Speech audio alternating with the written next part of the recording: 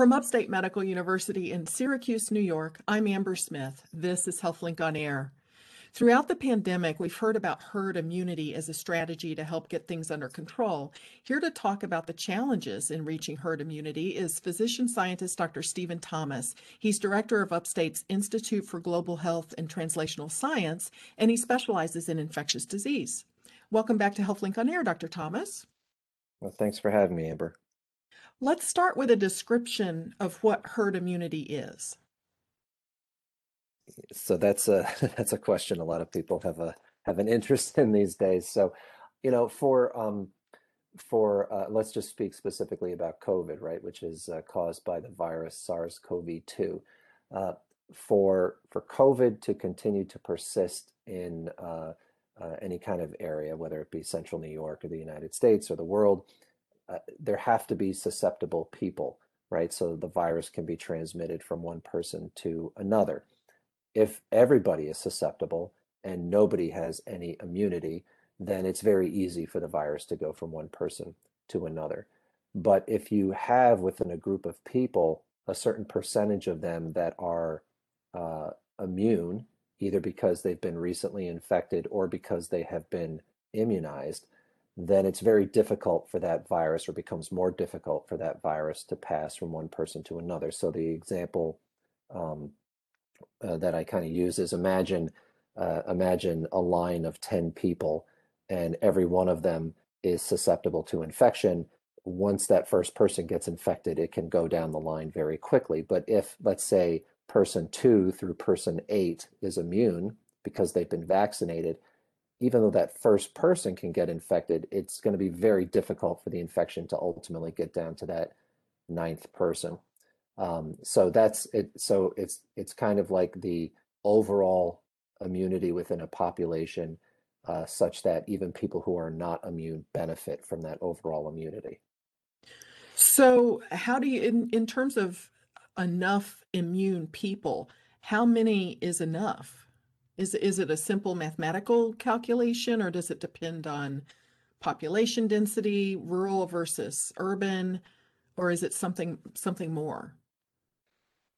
So there are calculations that you can do, but what I would say is, I don't do them.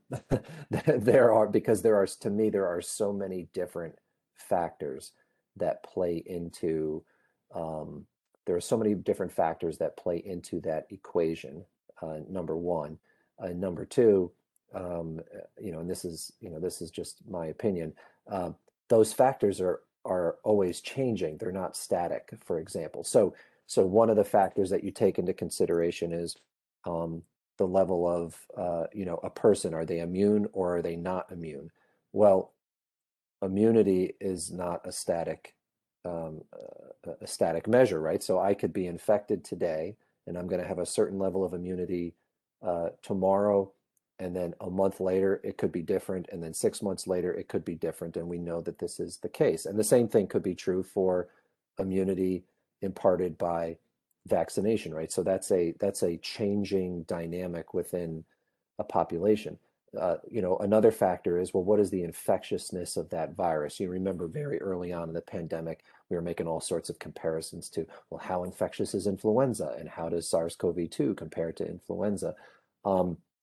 That's also a changing dynamic because of variants, right? So the strain that originally came out of China has a certain level of infectiousness associated with it. Well, the UK variant and the South African variant and the Brazilian variant and the Indian variant and the New York and California variants, it's different. So and a lot of those are all co-circulating within the United States now. So there's just so many moving parts and so many kind of different factors that play into it. To me, a simple math equation is not going to. It might be able to give you the snapshot in time of what things look like today, but I don't think they allow you to kind of prognosticate, well, what's it going to look like in a month or 2 months or 3 months. For something like that's something like polio or pertussis or measles and or influenza or SARS-CoV-2, it's the percentages could all be could all be different. So immunity can be from the vaccination or from natural immunity if you had COVID-19. But do I hear you correctly? We don't know how long that immunity lasts for either of those situations? I think we have some preliminary information and we have some idea. What I would say is that, you know, not all immunity is created equal. So if you just take people who get naturally infected, um, and they survive their infection, uh, you know, they are going to have there's great variance in those people in terms of what we measure, like antibodies, for example. Um, it's going to be, you know, 100 people. They're not going to all have the same antibody profile after they get infected. It depends upon, you know, what was their pre-existing immune status prior to being infected. Did they get a mild infection? Did they get a severe infection? Do they have underlying medical problems like diabetes or hypertension? And it's going to create variance within that group. And then over time, the immunity is going to wane. How quickly it wanes is also variable on, but you know, based on the person. Now, if you take vaccination, um, it's much less variable. So the immune response that we measure within a vaccinated population, it's much tighter. You know, the data is much tighter. And although we know that the immune responses decline over time, you know, we only have data out to a certain time point, right? You know, protection data, you can look in the in the lay press and in the scientific literature, the what the companies have kind of Moderna and Pfizer, BioNTech, et cetera. You know, it looks like we're good out to at least 6 months with vaccine-induced immunity and protection. But this is why these studies are multiple years in duration. This is why we need real-world data following people remote from vaccination. You know, months and years after vaccination. So it's an evolving story, but not all immunity is created equal, and it's very difficult to predict what the what the bottom would be, because everyone wants to know what that'll be, because everyone wants to know, well, when am I at risk again, and do I need a booster? So those who are not immune include people who, for whatever reason, did not get vaccinated. Is there a significant number of people with health conditions that either prevent them from being vaccinated or maybe the vaccine is not working in them? Yeah, so you know, the only absolute contraindication for being for being vaccinated. So the only reason why people should absolutely not be vaccinated is if they have a known allergy to a component of the vaccine. So that's, you know, so starting from that point, that those are really the only people that the FDA has said you should not take these vaccines. Everybody else, it's on the table. And you know, people that have had other life-threatening reactions to other vaccinations, that's something they, you know, they need to discuss with their, you know, with their medical provider and weigh the risk and benefit. Because, you know, the same people who have problems with their immune system, the same people who have, uh, you know, diabetes or cancer, or who are actively receiving chemotherapy, or they have other immunosuppressive conditions, or they're taking immunosuppressive medications. Those are the same people that we want to be protected and that we want to be vaccinated, because they have a higher likelihood of a bad outcome if they do get infected.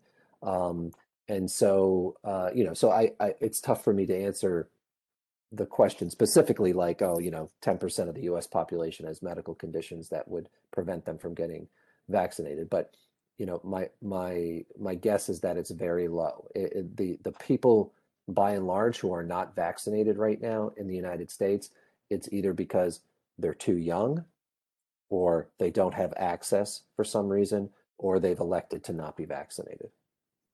This is Upstate's HealthLink on Air and your host, Amber Smith. I'm talking with Dr. Stephen Thomas, a physician scientist specializing in infectious disease, who was also involved in the trials for the Pfizer BioNTech COVID vaccine. So I want to ask about how we get to herd immunity and what's wrong with the suggestion of letting infection spread through children, for instance. Yeah, so that was actually a proposal. There was a proposal that was, I think it was called the Barrington Accord or something like that, where a couple of scientists had proposed that because this infection is mild in most people, or most people who get infected don't have any symptoms at all. Because of that, what we should do is we should protect the most vulnerable with public health interventions like um, wearing masks and physical distancing, etc. Everybody else, we should have them live their life. And if they get infected, it's okay because it's going to be a low risk event for them. And then by doing that, we're going to speed up the process of generating herd immunity, uh, within the United States and beyond. And so that was the proposal. And there are some places that actually sort of embraced variations on that theme. And so, Sweden is one of the places that, that did that. The problem is that, I agree that the vast majority of people who get exposed to SARS-CoV-2, if they do get infected, there's going to be a significant percent that don't have any symptoms. There's going to be a significant percent that have symptoms, but they're very mild. They don't even need to go to the doctor. And the people that do develop symptoms, of that group of people, the vast majority, 85%, are going to be completely fine and are going to do well, even if they need to go to the doctor and even if they need to come into the hospital. And then 15% of people are going to have severe or critical disease and might die. And it's overall, it would be a very low number. But the problem with COVID is not necessarily the number of people who are going to be hospitalized or the number of people who are going to die.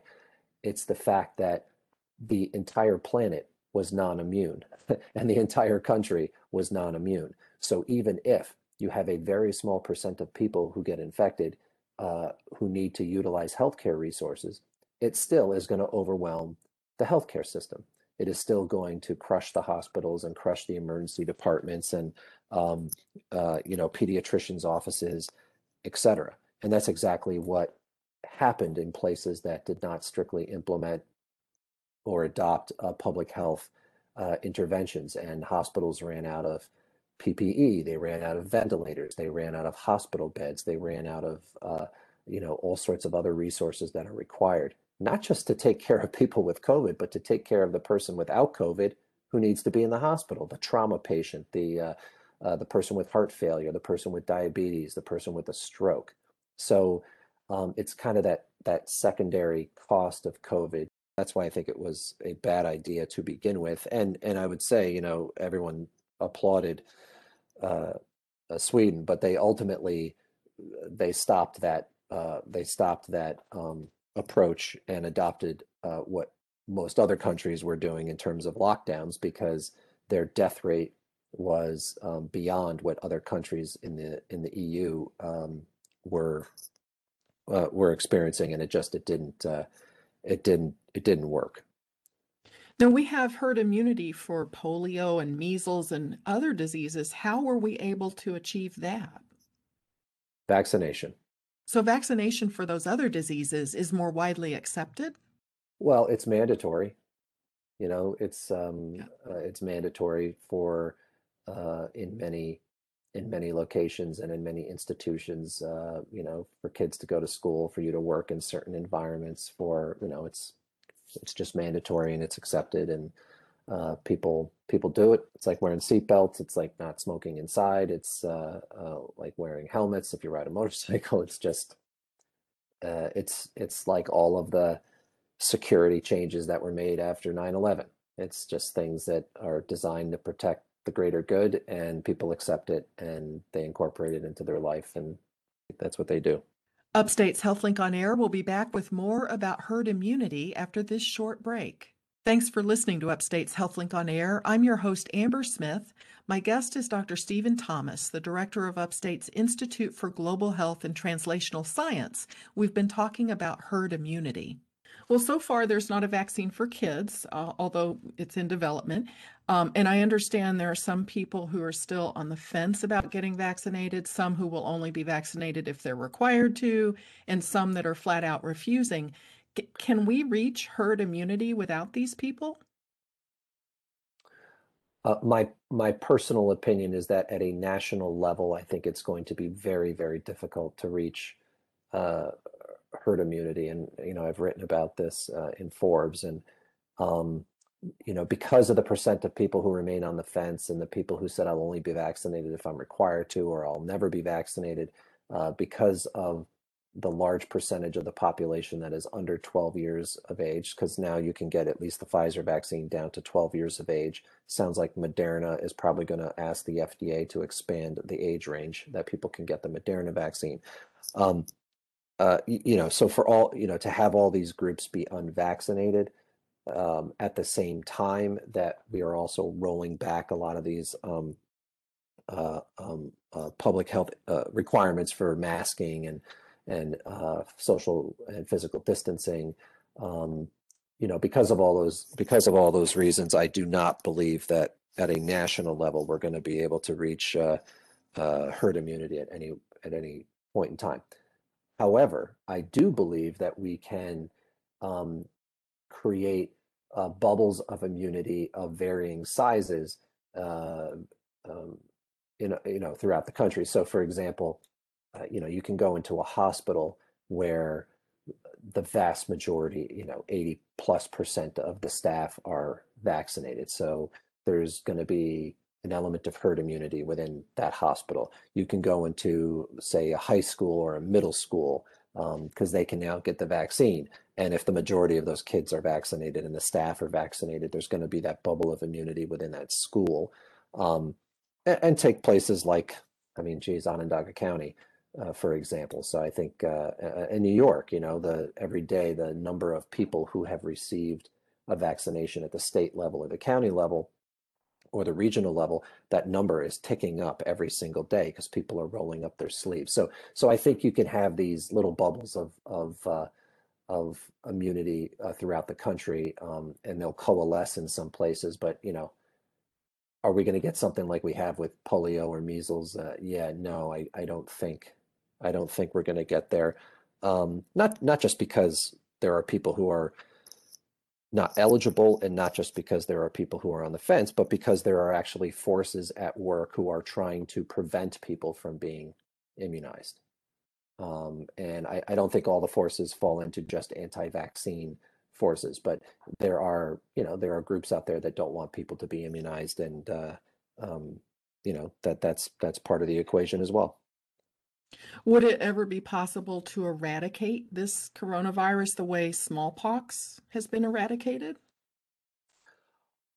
Is it possible? I mean, theoretically, it is possible that if you have safe and highly efficacious vaccines, and you have the inventory of vaccines, and people are provided the access that they need, to those vaccines, yes, it is possible, but that is going to have to be a global solution, because with travel for business, travel for pleasure, with international commerce, with just people, mobility in general, um, unless the whole planet is effectively immunized, there's always going to be the potential for reintroduction.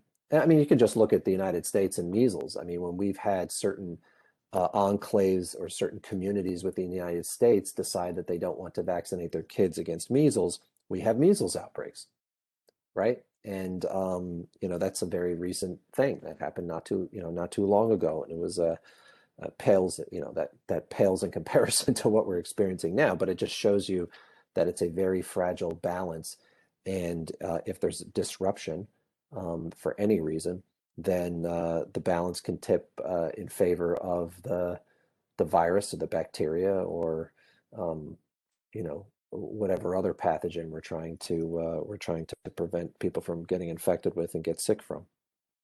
So international travel, even just if one country achieved herd immunity, international travel would sort of always be threatening that, right? If other countries are not as diligent in vaccinating people, won't those countries continue to put all of us at risk? Yes, I mean, um, unless we are all protected, we all remain at risk. That kind of messaging is, it's true. Obviously, there are nuances to that message, but it's true because there are always going to be people and there are always going to be populations who cannot be vaccinated and therefore remain at risk of infection and remain at risk of being able to pass that infection on to someone else. There is always going to be the concept of waning immunity. And so I'm protected today, and a year from now, I am not protected, and we need to see how that story plays out. Um, and there are always and viruses evolve, as we know, and so there's always the potential that as this virus passes, from one person to another and passes through a billion or more people, it could evolve in two directions. It could evolve into something that's much more um, benign, like the common cold or something like that. Or it could evolve into something a little more sinister that evades the immunity that we have, that we give to people through vaccination with the current vaccine constructs we have. So for all those reasons, unless there's really pretty good global coverage, yeah, this is going to be around for a really long time. So whether we reach herd immunity or not, this particular coronavirus is still going to be circulating. So for people who are vaccinated, is it safe to get on with our lives, or should we keep the hand sanitizer nearby? Well, it's always good to have hand sanitizer nearby, especially if you have kids, because there's plenty of other things other than COVID that we want to prevent. And one of the things that you talk to people, and the second or follow-up comment to their COVID comment is, I haven't had a cold in over a year, or we didn't get the flu this year, or we haven't had any of those other diseases that kids bring home from school. Um, and it's because of these very simple public health interventions, right? It's the wearing of masks, not going to school if you're sick, washing your hands, staying home if you're ill, that kind of thing. Um, do I think that people who are vaccinated, so today, May 28th, people who are vaccinated, do I believe that they are in a very safe space? I absolutely do. Do I believe that they can shed their masks in a number of different scenarios that they previously could not? I absolutely do. I do it myself. If we were to have the uptake of COVID vaccines like we have for polio and measles, and other vaccine preventable diseases where vaccination is required, if we were to do that, do I think that the country could rapidly get back to a place that it hasn't been in, 18 months? I do. I absolutely do. Again, I was just talking about this with a colleague this morning. Every single year in this country, influenza puts about 1 million people into the hospital and kills about 30 to 40,000 people, including around 200 children every year. And no one would really say that influenza impacts, their life that much on a year-to-year basis.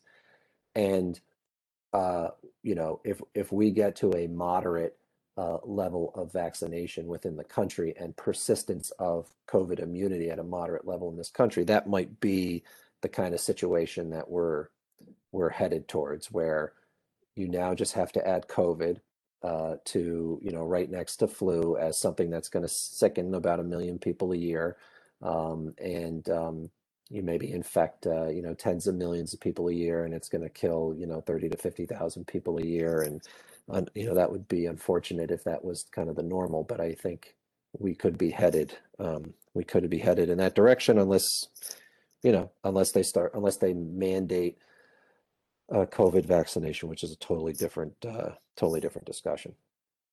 Well, this has been very informative. Thank you to Dr. Stephen Thomas. He's director of Upstate's Institute for Global Health and Translational Science. I'm Amber Smith for Upstate's podcast and radio talk show, HealthLink on Air.